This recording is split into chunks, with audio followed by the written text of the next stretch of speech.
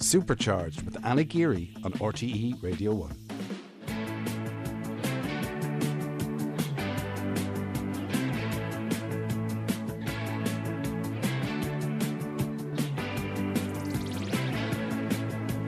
Hello and welcome back to Supercharged with me, Anna Geary. It is great to be back sitting here in this chair. I hope you all had a brilliant summer. Supercharged is your dedicated health and wellbeing show. And what better time to talk about health and wellbeing than September? You know, we all tend to hit the reset button around this time of year. No more ice creams because we're back to school. Or as my friend puts it, back to porridge. Now, Supercharged is so much more than a health and wellbeing show. It's expert-led, it's facts-driven. It's about quashing those health misconceptions. And you know what? It's about shared experiences too, hearing about your personal stories. We'll cover taboo topics, you know, the ones that we should be talking about, but we're not. Like in the last series with your help, we explored topics as diverse as anabolic steroids, comfort eating, fertility, grief. And this series, I wanted to find out what you wanted to deep dive into. So I asked you on Instagram. So many of you came back, and believe it or not, what came up again and again was bloating. Yeah, bloating. So we listened, and that is going to be one of the topics we're going to be exploring today. And some of you have already been in touch with your stories about living with bloating. Have a listen. I often suffer from bloating and get a red rash from certain types of breads. So I get a rash down the side of my nose or on my eyebrows. It's always a frustration now when you work really hard in the gym and you constantly have this bloating belly. And my anxiety definitely triggers it a lot. And I seem to hold all my tension in my abdominal area, which then affects the bloating. And I think it's considered a minor symptom, but when your clothes don't fit or you're too uncomfortable to eat or sit for a long time, it can really impact on the choices you make and your quality of life. So bloating affects men and women of all ages, and I'm going to be chatting with gastroenterologist Dr. Deirdre O'Donovan to find out why it happens, the triggers, the causes, and how to help alleviate it. A little later in the show then, we'll switch our attention from the gut to the gums. And I'm going to talk to a periodontist to get his top tips for tip-top gums. I'm not saying that again, that's a tongue twister. We are going to be looking at some health stories of the week as well. And before we wrap, I want to share with you a life-changing health hack that is going to blow your mind. I know we have a lot to cover, so let's get right into it. Supercharged with Anna Geary on RTE Radio 1. Now, my first guest today is Deirdre O'Raw, who's going to share with us what happened when her stomach first started to bloat. Deirdre, you're very welcome to Supercharged. How are you doing today? I'm good. Thanks very much. Thanks for having me. Well, thank you for being with us. Take us back to February 2020. What happened? So, as you know, February 2020, lockdown happened. Everybody was shut up. And I noticed that I'd put on an extra bit of weight. And I'd had a very stressful house move before Christmas. I was studying, trying to train, and I was up to my eyeballs at work as well. And it was just really, really stressful. So I kind of went, do you know what? I've had a stressful time.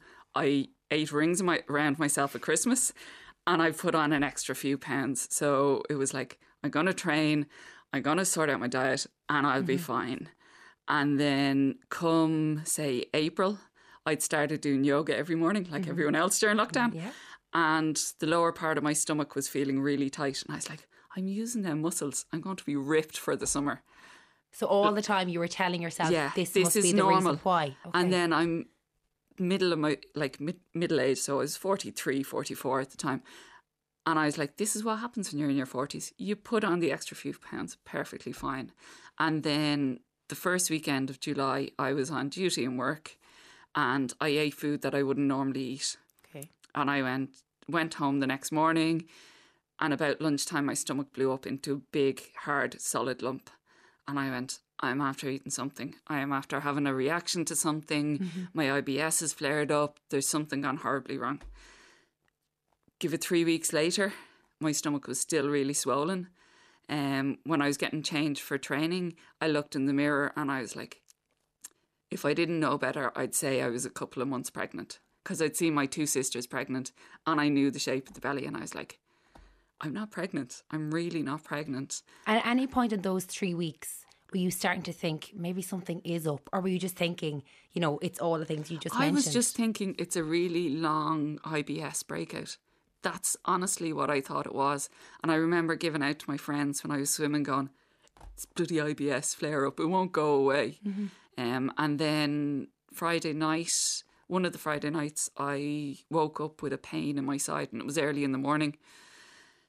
And I was like, I'm really busy in work. If I don't do something on Saturday, I'm just going to carry on. And I either get on with it or I get it seen to. And I rang the doc and I said I had a really bad pain in my side. It was like a really, really, really bad period pain. Rang the doc and he said, go up to Tala A&E. I thought it was just a really unusual presentation of appendicitis or something like that. That was the Saturday I went up to Tala A&E, and then Tuesday morning I found out I had ovarian cancer. Oh my God. Yeah. What was going through your mind? It was like, it couldn't be me. Like, I'm fit, I'm healthy, I don't have a horrific diet, there's no reason why I should have cancer. And I was just like, no, it's not cancer. And the only symptom that seemed to be showing was the bloating. The bloating, yeah. Really, really bad bloating. Now, I'd had the coil fitted the year previous, so I had no periods. Okay. So it's not like my periods stopped. I didn't have them. So the bloating for me was the biggest symptom. And for a lot of people, they mightn't even be aware of the fact that bloating actually is a symptom of ovarian cancer. Yeah. And it's not like normal bloating, you know, where you have your Christmas dinner and your belly swells for a day or two. It's that persistent bloating. And my stomach had started to bloat back in February. But I put it down to I'm middle-aged. This is what happens. And so many of us do. We'll tell ourselves the reasons why this is probably happening, because we'll come up with almost like self-diagnose. But in actual fact, would you say it was the pain, or what was the catalyst? Was it the pain? Had the pain not presented itself and you had to go into A&E? Like, do you think that you would have gone? I wouldn't have gone in. Really? Yeah, I wouldn't have. And I'm really lucky I went in when I did. So, say I was diagnosed 28th of July. The 21st of August, I had my surgery. And the highest tumours they found were actually on my diaphragm. So for me, they caught it before it got into my lungs. And I know it was still stage 3, but I thought if it's not in my lungs, I can fight it. And how are you now? You know, we've come on, you know, time has passed. How are you feeling now? I'm doing okay. I'm still on my maintenance treatment, so I have another 9 months left of that. And yeah, everything is going well. There's no visible signs of any tumours at the moment, fingers crossed. Absolutely. And I'm back training, I'm back swimming, I'm back in work full time. So yeah, life has moved on. But I'm very conscious now, because I don't have ovaries anymore. I have to be very aware of if I'm putting on weight in an odd way, because I won't, like, that's my sign that something is wrong. And I have to go back and kind of ring the doctor and go, well, I'm back bloating again, or I'm retaining weight. So, yeah. And this isn't scaremongering. This is really about raising awareness that bloating sometimes can lead to more serious underlying conditions, and for people to put their hand up or to ask for help, and not just maybe, you know, and we've all done that, we've moaned with our friends about feeling bloated, but if it is persistent, to seek help. Like, what advice would you give to other women maybe with similar symptoms? Yeah, I definitely go to your GP, get checked out. Now, as I said, if it's for a day or two, it's kind of, but if it's persistent, go to your doctor, get checked out, because the earlier they catch the cancer, the more curable it is. And it means the less treatment possibly you may need. Now, everybody's case is different, but you just don't want to leave it too long, because ovarian cancer, they'll never give you the all clear for it because it has such a high recurrence rate.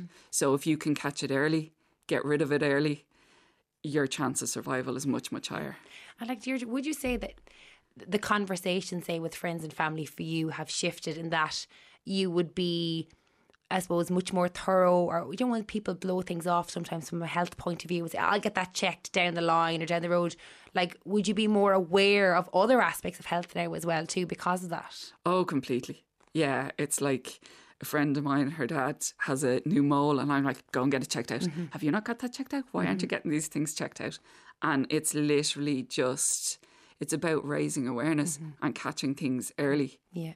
Because I wouldn't want anybody to go through what I've been through. Well, I'm so grateful that you've come in to share your story, and I'm sure you have given us plenty of food for thought, but also raised that awareness that something as seemingly trivial as bloating can lead to something else. So look, get checked if you're worried about anything. Better to be safe than to be wondering. So Deirdre, thank you so much for coming in and chatting with us today, and I'm sure you have helped so many people without even realising it. And for anybody who wants further information or has been affected by ovarian cancer, you'll find out more information on ovacare.ie. Supercharged with Anna Geary on RTE Radio 1. Joining me now is gastroenterologist Dr. Deirdre O'Donovan. Thank you for joining us on Supercharged. We've just been listening to Deirdre O'Raw's story. There was a very serious underlying cause for her bloating, but Deirdre, is that something that you're always watching out for? Hi Anna. Well, yes, it is. I mean, I think Deirdre's story is a really terrible story, to be honest. It is unfortunately something that we are always looking out for. And I think she highlights a real challenge where people might have suffered with bloating for many years for very sort of innocent reasons, and IBS would be very common. But something had changed about her bloating, and I think that's really the key message. She went from bloating that might have been more intermittent to bloating that was persistent. And I think that's a message to everybody. Bloating that is persistent is something that really needs to be checked out. And we've actually only got a text in here from Marissa who said the same thing. Her bloating turned out to be stage 3 bowel cancer. So she said here, persistent bloating, get it checked. Absolutely. And I mean, it is so easy to get it checked. Just go down to your GP. Something like a pelvic ultrasound will give a lot of information. In some cases, we might need to do a colonoscopy, have a look into the bowel. But these tests can all be organised. So don't sit at home worrying. Go and act on it. Persistent bloating, it's a really important message. And do you think people are worrying about it, or is it that they think it's not serious enough to go to your GP about? Yeah, well, I guess some people think that it is just sort of a cosmetic problem. You know, can I fit into these clothes? And a lot of people who come into me will have 2 different sets of clothes in their wardrobe. One for the day where they're not bloated, and another for the day that they are, or maybe elasticated clothes to allow for bloating. And I think, you know, bloating that is occurring after eating, that's going up and going down, is less likely to be something sinister. But bloating that is persistent, if you are remaining bloated, a constant bloating, really you need to get that investigated. Well, so many people have been getting in touch with us, sharing their stories and telling us about their own bloating. Have a listen to this. Hi Anna, Roisin here. I began suffering from bloating and dizziness in my early 30s. The dizziness was usually around the same time as my period, but the bloating could appear at any time and tended to disappear a couple of days later. When I went to the doctor with my symptoms, we discussed avoiding certain foods, whether there was a family history of food intolerances and the possibility of IBS. My symptoms were getting worse quite quickly and the bloating was becoming really noticeable. I often felt nauseous when eating, and I think it's considered a minor symptom, but when your clothes don't fit or you're too uncomfortable to eat or sit for a long time, it can really impact on the choices you make and your quality of life. Around 4 months after my doctor's appointment, I collapsed, was rushed to A&E where an abdominal scan showed a large cyst on one of my ovaries. I was operated on 48 hours later and was found to have stage 4 endometriosis. Hi Anna, this is Helen. I live in Kildare. I have had significant bloating and discomfort. I've lived with it for years now, and despite trying low FODMAP diets, other types of diets, I've been to a specialist. I would notice small improvements to begin with, and then it would revert again to absolute bloating, feeling uncomfortable, terrible constipation, struggling to find things to eat. that might agree with you or not agree with you. And it would be great to hear other people's experiences and see if there are any new things that I could learn or take on board that could help make improvements. Hi Anna, my name is Tara from Monaghan. Yeah, so I would suffer with bloating. Like sometimes it'd be that severe that like I would just be in bed with it. I do suffer with IBS, and I think that's sometimes can correlate with it. It's always a frustration now when you work really hard in the gym and you constantly have this bloating belly. And obviously doing all your food habits right and stuff like that, and trying to eat healthy and clean. I suppose it's more looking for advice on like how to help or prevent it from happening. You can hear so many people just like in desperation and out of frustration, just looking for advice, looking for cures, like, because that's what they need. And like there are a variety of possible causes for bloating. So let's start there. Like, what could they be? Well, I think the first lady that we listened to there highlighted the sort of gynae and the hormonal contribution to bloating. Mm-hmm.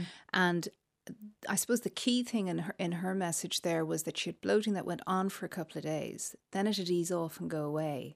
Then it would come back again. And I think one of the first useful things that people can do to try and understand their bloating is to keep a diary and see, does it correlate, for example, with their menstrual cycle if it's a woman, because sometimes you will see a pattern. You might see the bloating getting worse in the middle of your menstrual cycle, and then again when your period is about to start. Mm-hmm. So you can sort of pick up that it could be hormonal, and it was in her case. And so obviously, you know, the treatment pathway will be down the gynae route, whether it's treating endometriosis or whatever it is. The second lady is interesting because her bloating related a bit more to constipation, so slow transit through her bowel. And obviously she's been through a lot of different sort of trials with exclusion diets, and the FODMAP diet is something that we can talk about. That tends to be useful for people with bloating with diarrhoea. But in her case, the idea of maybe trying to improve the transit time through her bowel. So we have a lot of new drugs that are available to us now that are beyond laxatives that actually work on trying to improve the muscle function and get better movement through the bowel. And that can be really helpful for bloating for that particular cause. So, you know, there's a whole variety of causes. And if you break it down into the gynae, which might relate to hormonal influences, then you have the big group that come under the umbrella of irritable bowel syndrome. So if you have a painful sort of bloating, the pain and discomfort, that's a key to IBS. And there are many factors that will lead into that. It could be your diet. It could be food intolerances. It could be something like celiac disease, very common in Ireland, and one of the things that we all need to be thinking of with bloating. It could relate to your bowel habit, whether you tend to be constipated or whether you tend to have diarrhoea. And it might also relate to your microbiome, your gut bacteria. And if they're a less favourable makeup, that could be the problem. An awful people struggle. They've tried lots of different diets, and actually it's not really the food they're eating, it's the gut bacteria. And when we manipulate that, we improve the situation. And then you also have a group of people, and I think the last lady highlighted the fact that, you know, if you are busy or if you're a bit stressed, that can be a factor as well. Yeah, we're getting lots of text messages in about stress. Huge. That's triggering for them. Huge. I mean, your tummy is your emotional brain. And so you might be coping just fine, but your stomach might be processing everything that's going on. You think you're coping fine. You're paddling under the water and you're getting these bloats. And then all of a sudden, like, that would be, I suppose, an indicator for me that I might be possibly stressed. Absolutely. Yeah. Absolutely. And there are ways of dealing with that. So you don't need to suffer in silence. Now, we're actually after getting a question in here from Daniel. So let's have a listen. Hi Anna, it's Daniel here. I often suffer from bloating and get a red rash from certain types of breads. So I get a rash down the side of my nose or on my eyebrows. Is there an allergy test I could take, or any advice would be appreciated? Cheers. Yes, so I suppose the first thing in relation to Daniel's case, we would think of something like celiac disease. Very easily tested for, simple blood test down with the GP. Very important that you're taking gluten and wheat in your diet before you go and get that test done. But even if the celiac test is negative, there's a group of people who may not have celiac disease but are still intolerant of gluten. And I often find actually working maybe just one trip down to a dietitian just to discuss that can be much more useful nearly than getting a whole load of food intolerance tests done. Yeah. Because the dietitians will often get you to keep a little food diary, and they can sort of pair what you've been eating with the symptoms. And what would you say in your experience are the main food triggers? So there's no doubt that gluten and wheat in general, a lot of people will report that. Dairy, in other cases, can be a factor. And then we talk about these sort of natural sugars like fructose, so apples might be a big offender. I had to stop eating apples. An apple a day, not necessarily the best for everybody, unfortunately. Onion and garlic. I would say apples, onion and garlic are my 3 big ones that I would see. And even how you eat, I believe, can affect bloating. Is that correct? Yeah, so, I mean, it sort of stands to reason, doesn't it? If we're all wolfing down our which we are meals a lot of the time, rapidly without chewing properly, it is part of the digestive process to chew your food and to take your time, not rush your meals. People are probably laughing in their kitchens and in their sure cars they saying, are. I don't have time. Like, I actually read somewhere that you have to technically chew every mouthful of food 32 times. And I laughed at it. I never do that. Yeah, well, I don't think any of us do that, to be honest with you. But just that idea that you might be a little bit more mindful when you're eating. So instead of just sitting in front of the TV, actually just to take a little bit of time just to eat properly. Now, there's a lot of information out there about the do's and don'ts and the shoulds and should nots when it comes to bloating. Where should people be getting that accurate information? Well, I suppose the first thing to say is I would always caution people about social media, because there's a lot of people on there who will have their own views, their own experiences. They don't necessarily apply to you. And I find one of the big challenges that I have when people come into me is they're very, very fixated on a certain type of diet, a clean diet that they should be following, that they feel is healthy. And this might be full of fibre, which might be great for somebody who has bad constipation, but it just might be really, really harsh on a sensitive bowel. So you need to keep an open mind. I think it's worth chatting to the GP.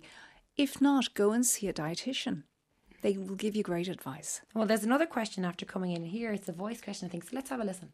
Hi Anna, Anne-Marie here. My question is in relation to perimenopause and bloating. I never suffered with bloating before now, and for the last year it's been really bad most of the month, and I really don't know what's causing it. Like, is there something behind it apart from perimenopause? As in, have I become suddenly more affected by bread or other things? I'm really not sure and love to know why.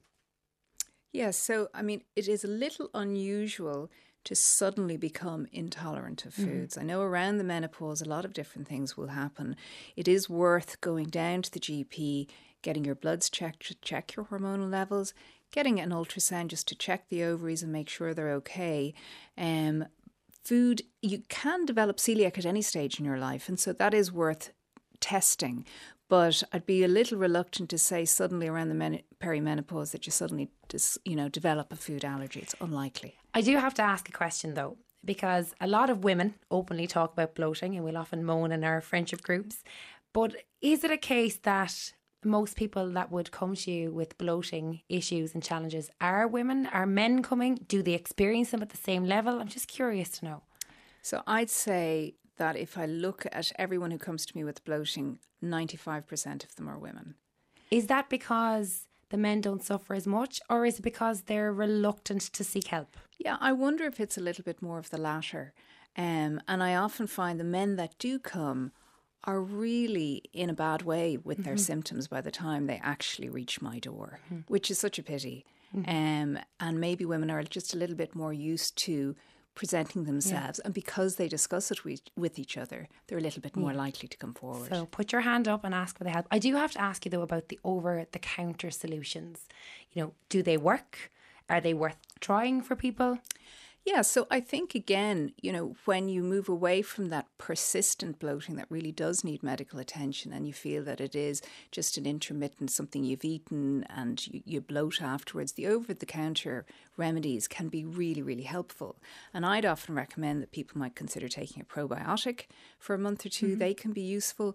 And even simple things like Colpermin, which is a peppermint capsule, over the counter right. can be really, really effective at reducing bloating. That's excellent. Well, actually, we have a few more people. There seems to be a huge response. I can't actually keep up with the messages coming in. And a few more people have been sharing their stories about bloating. Have a listen. Hey Anna, this is Sinead from Cork. Just like following up on your post about bloating. Yeah, I do suffer a lot from bloating. And my anxiety definitely triggers it a lot. And I seem to hold all my tension in my abdominal area, which then affects the bloating. And actually, the more I think about the bloating, it actually seems to get worse. And then I try to kind of control it with foods or drinks or whatever. And actually, when I think about it even more, it's actually just down to being anxious. So it's very, very hard to control it. It's something that's really important to discuss and kind of figure out how to control it. Hi Anna, Niamh here, Dub living in Kildare. Just about bloating, I have to say I'm in my mid-30s and been suffering with my stomach and bloating since I was about 20. And I am forever asked, have I any news? With a little side look. And they always expect you to tell them that you're expecting. And I'm never expecting, it's just always bloating or food. Yeah, no fun, but there you go. Thank you. Bye. Like, people have a real emotional response often to bloating because they can be insecure about it and quite vulnerable. The last thing you want is somebody pointing it out, but the reality is sometimes you can't hide it.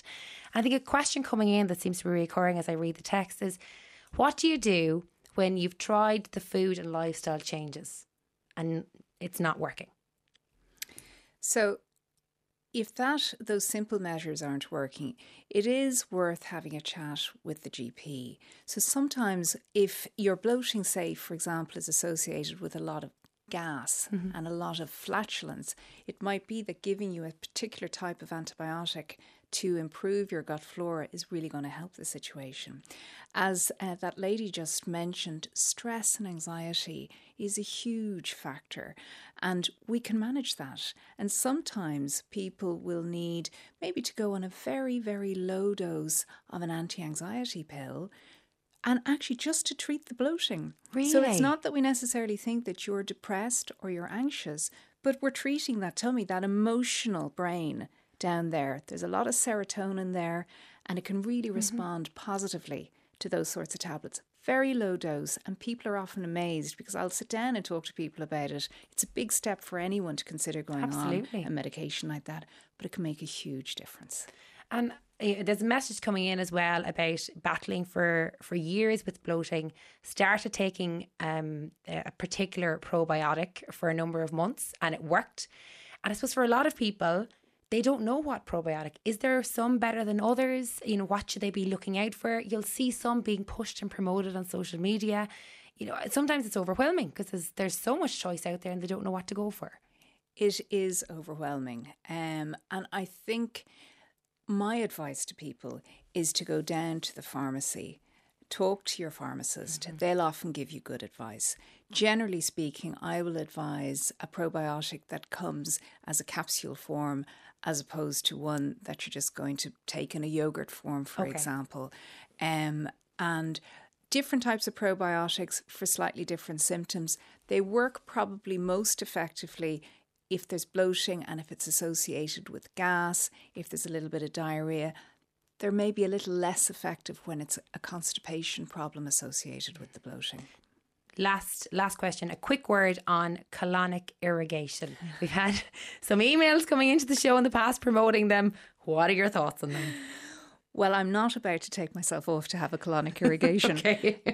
I've never had one myself either, for the record. It is something that a lot of people will come into me and they'll say that they have done and they'll say that they benefited from it, but it is not something that I would advise. I don't think it's regulated, and if you have a condition in your bowel like diverticulosis, little puckers, there's a small risk that you could damage your bowel. So I would definitely advise people to avoid it.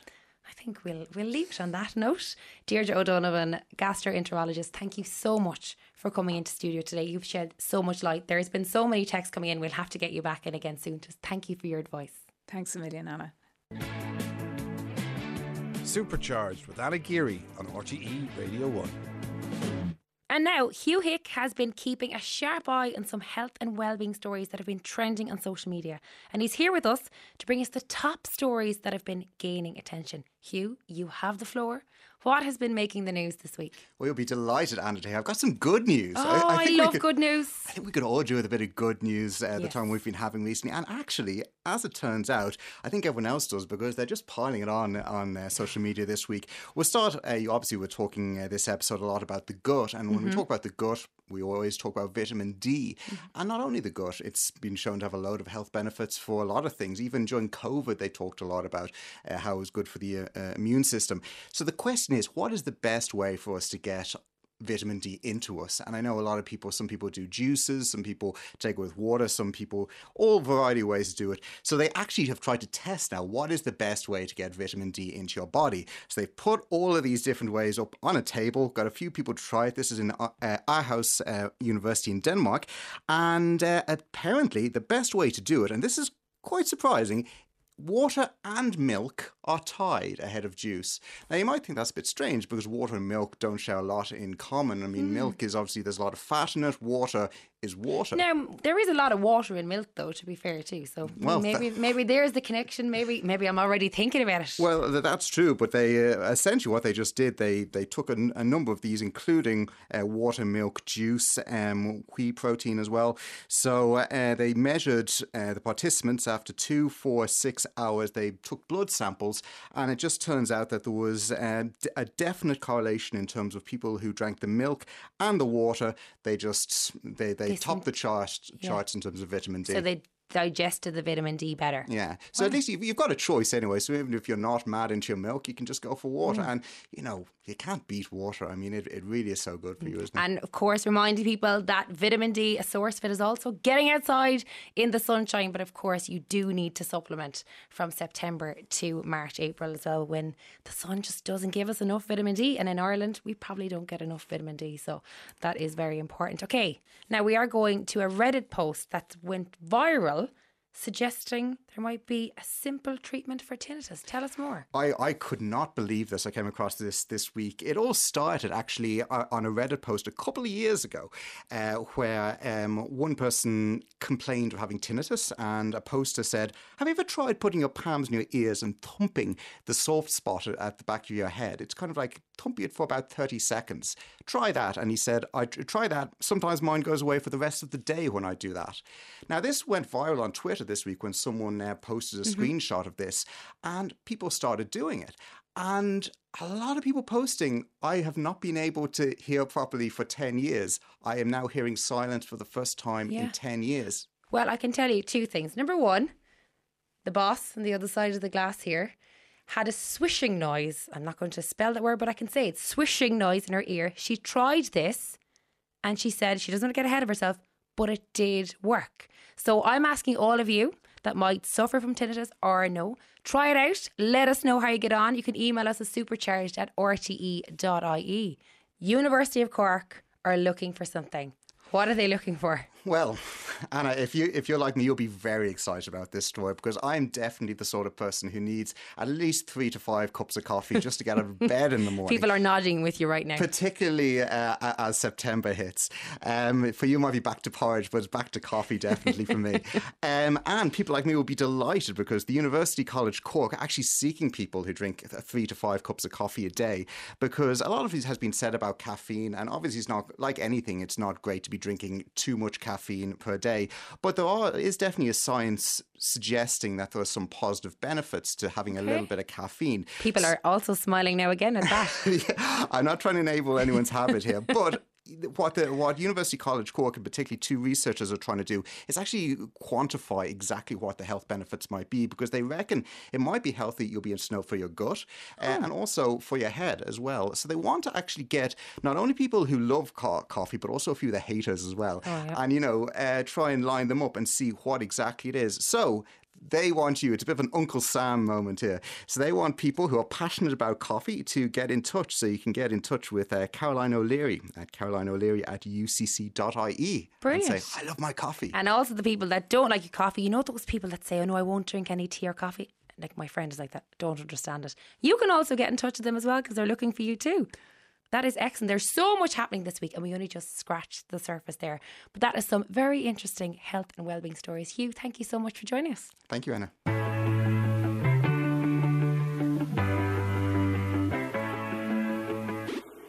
Now, from guts to gums, joining me is periodontist Dr. Richard Leakin from Dublin's Mint Clinic to give us his top tips for tip-top gums. Welcome, Richard. Thank you so much for being with us today on Supercharged. Hi, Anna. Thanks.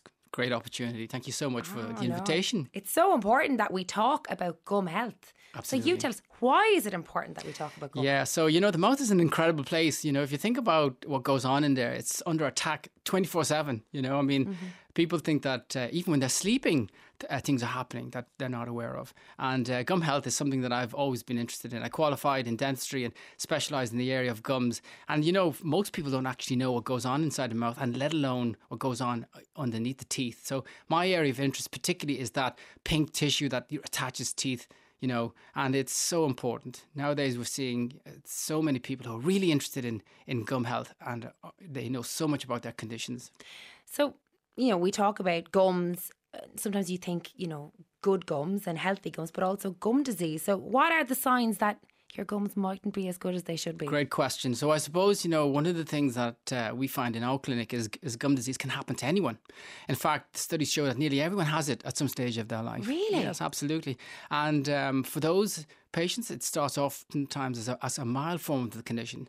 But what we oftentimes find is that the disease progresses through different stages. And at early stages of gum disease, it's actually really manageable. And early intervention is so important. And would you say that there's quite obvious signs of gum disease? Yeah, that's a good question. So the thing about gum disease, right, is that not everyone knows they have it. They might, for example, have occasional bleeding of the gums. They might have some sensitivity, but they oftentimes overlook it. Mm-hmm. When the disease really gets established, then we see significant problems. Gum tissues gums recede, teeth become loose, people's smiles are really affected. But you know what? The key is identifying it early.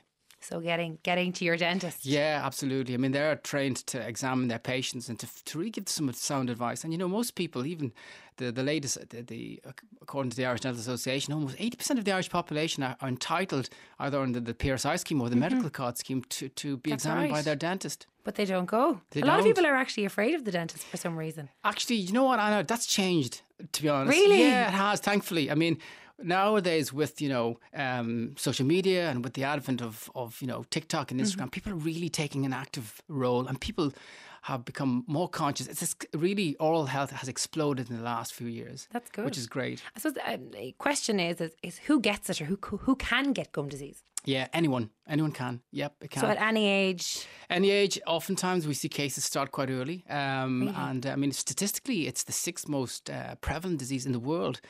Absolutely. Almost 10% of the world's population have the severe forms of it. And almost 50%, if you look at the latest studies, actually have the moderate forms of the disease. And we're getting older, Anna. We're keeping our teeth, hopefully, for as long as we can. But yeah, the disease can affect any age. Well, we're after getting a text in here, and they want to know that if you have gum disease, does it mean you're ultimately going to lose your teeth? That's a good question. This is a great question. So, the thing is, I was lucky enough to interview some of the leading world's experts in this. And one of the questions I asked is, is it curable? Is it something that's really going to cause our teeth to fall out? And the answer to that was, it depends. Nowadays we felt years ago that if you had gum disease, your teeth would eventually fall out. But in fact, we can manage conditions now very, very well. We have treatment options. We have certainly things that we can do for our patients that can really slow that down. But unfortunately, it really again depends on at the stage that we get the disease at. Anna, so it's really important to be seen early. Okay, well, let's get into it. So what would you say would be the top tips for the healthiest possible gums you can imagine? Yeah, well, I mean, it starts early. Okay. Particularly with kids. I think it's really important that it's a team effort. Parents oftentimes struggle with their kids. They really pull their hair out trying to get their kids to brush their teeth, to follow good advice. But I recommend, the team approach. Make a game out of it. Yeah. Watch mom and dad doing it. Make exercise. Make it just fun. Yeah. And that's where it really starts. It'll make the parents brush their teeth as well. Absolutely, and encouraging them, not just with toothbrushing. So it's really everything. It's about eating well, looking after themselves, exercise. All these things are really important for the mouth. Okay, well, let's talk a little bit about brushing the teeth, the act of brushing your teeth. We've all been expected to do it since we were kids. Some of us are older than others, and we should be at least knowing what we're doing. Can you talk us through the simple steps of the art of brushing your teeth? Yeah, so there's an awful lot of stuff out there that you can read and you can go on the internet. I suppose one of the things that starts with, particularly for kids, is just when their first introduction to the dentist, is to show them actually how to do it. So we've very simple tips and advice on children's toothbrushes, what to use, what types of toothpaste to start off with. And the important thing, I suppose, is to encourage them in their routine. Make sure that they have a technique that's been used that's not going to overlook part of their mouth. Remember, when children start off, they have baby teeth. Mm-hmm. But at some stage, over the 10 to 12 year age group, that's really important, because what happens then is you find that those kids start to lose their teeth and they develop into what's called a mixed dentition. So they get their permanent teeth. And that's point, it's really important that they have really good habits, because that sets in the foundations. What I'm curious is, have adults good habits when it comes to brushing teeth? Do we actually know how to brush our own teeth? We don't. Actually, if we look at some of the studies, there's a big disconnect, Anna, between what we think is healthy and what is. Most people are busy. Mm-hmm. They don't do it as often as they should. They certainly don't do it properly. They're using things that oftentimes are hazardous. We find in my clinic particularly that a lot of patients are busy moms, busy dads, busy people, and they're oftentimes over brushing. So how long should you spend brushing your teeth? That's a good question. There's no absolute answer to that. Generally, if you're healthy and you've been to your dentist and they're quite happy with your progress, about 2 minutes, once or twice a day. If I challenge anybody listening to put a timer on your phone for 2 minutes. Yeah. I bet you we don't. Well, I certainly thinking I don't brush my teeth for 2 minutes at night. Actually, I find in my clinic, one of the things we do is we recommend a little egg timer. There's small little timers you can get. Very fun, very useful. Put them in the bathroom, or not even in the bathroom, just somewhere close by, and you can actually see what you're doing. But you're quite correct. People are busy, Anna, they just don't have time. And they fall into bed and they're not thinking about brushing their teeth. They're rushing out the door to work, or they're falling into bed. What I do want to get to as well is, there's so many products in the market. What are the right products that we should be using? Well, I can't endorse anything specifically. Of course. But all of the products, they have, some of them have obviously benefits. We're always concerned about, the lack of, for example, fluoride. Fluoride is really important. Mm-hmm. It's well documented. It strengthens teeth. It's particularly useful for all ages, and elderly especially, because as we get older, we find that our gums oftentimes recede and they're under a lot more attack. So fluoride, I suppose, is one of the key elements of using toothpaste. Mm-hmm. But there's an awful lot of other things in toothpaste. Really? Yep. In fact, one of the leading Irish toothpaste makers is in Offaly. Oh yeah, you see, we're brilliant. We're brilliant in this country. It never ceases to amaze me. I do want to ask you about interdental brushes. Now that they sound, for people listening, much more complicated than they are. I had them. I have to restock them. But tell people what they are and how to get the ones that are most suitable for their teeth. So this is really important. You see, when people are brushing their teeth, oftentimes they think a toothbrush is enough. Well, it isn't. It really, if you think that teeth are actually three-dimensional. So people who are brushing their teeth oftentimes just brush the surfaces. The areas between teeth are where a lot of bacteria, a lot of food gets stuck, and a lot of decay actually happens between teeth. So these little brushes, they're called interproximal brushes. There's an awful lot on the market, enough to confuse you. Mm-hmm. But they're designed to get into those really little small areas between teeth. And when they're used properly, they're really very helpful, very beneficial. And that, coupled with a good toothbrush technique, is a key element of really good oral hygiene. Well, speaking about toothbrushes, Michael has just texted in. He wants to know, What is the difference between a hard and soft toothbrush, and if using a hard brush could be damaging his gums? Yeah, so this needs to be proper advice needs to be given. I think toothbrushes that there's a huge range out there. Even I was talking to one of your colleagues today. Some of the newer ones now are the biodegradable ones, the ones that are made of bamboo. Hard and soft toothbrushes, be careful. I mean, hard toothbrushes oftentimes lead to inappropriate techniques, oftentimes lead to gum recession, and again, busy people using busy techniques. That's the thing. Another text in here about how they're sick of hearing about electronic toothbrushes, and is manual toothbrushing a thing of the past? To be honest, if you look at the evidence, every single day we get conflicting evidence. I suppose both of them work, but they have to be used correctly. And one of the things that your dentist will do will actually observe how you're cleaning your teeth and making sure that you're getting the proper advice. Now, you mentioned TikTok and social media earlier on. Whitening of teeth, you see glorious smiles all over social media. It's a huge phenomenon, Anna. It's exploded. People are using all sorts of products. Of course, be careful. An awful lot of things. Can it harm your gums? Can the whitening products actually harm your gums? The thing is, right, some people are using products that are not licensed. And they're using them over the internet, DIY. They're getting them through markets that we don't recommend that. I mean, that's highly dangerous. Yeah. So, I mean, tooth whitening products, a lot of the claims that you'll find are from the manufacturers themselves. In fact, they're probably just more of I would say, cleaning agents rather than whitening products. Right. And you mentioned treatments. What can listeners expect if they already have gum disease? Like, what's their first port of call if they're going to the dentist? Like, are you talking anything to do with roots or scaling? What are we talking here? I think first of all, we need to take a really thorough examination. We need to find out, what extent the condition is in. Because as I said, it can range from being very mild and treatable to oftentimes being quite severe and quite difficult to manage at that stage. So the first thing we need to establish is at what stage is the disease at. And sometimes, it's oftentimes just reassurance, Anna. They've come in and we're quite happy with what's going on. So, I just like to say, right, that in a couple of weeks' time, we have the Oral Cancer Awareness Day. And this is very, very important. If you haven't been to your dentist in a while, this is really the time to go and see them. It's a great opportunity. Probably the best investment you could ever make. Yeah. And as you said, 2 minutes, around 2 minutes brushing your teeth. Make sure you're using the right products. Go to your dentist regularly, and then make it a team effort at home so everybody does Make a habit of it. Well, thank you so much, Thanks, Dr. Richard Leakin. I really appreciated you coming in. And of course, you can listen back to all of his advice and the rest of the show on the RTE player or wherever you find your podcasts. Supercharged with Anna Geary on RTE Radio 1. So I love learning new things about health and well-being, and love trying new things. So I'm hoping you're going to try this with me, because I have a health hack of the week. And seeing as we're talking about toothbrushes, I said I would keep with a theme. So for the next week, I am challenging you all to brush your teeth with your non-dominant hand. So that lefties like me use your right hand and vice versa. You're probably thinking, why would I do that? Because brushing your teeth with your non-dominant hand is actually proven to help stimulate your brain. Yeah, stimulate your brain. It's a concept called neuroplasticity. I'm not going to get into the science of it, but it basically means allowing new cells to grow in your brain. So you're not just improving your oral health when you brush your teeth, you're going to be improving your brain health at the same time. Get the kids involved. Now, the only thing is, you might look and feel a bit odd when you're doing it. It almost feels like somebody else is brushing your teeth for you. But you'll get used to it. Try it out.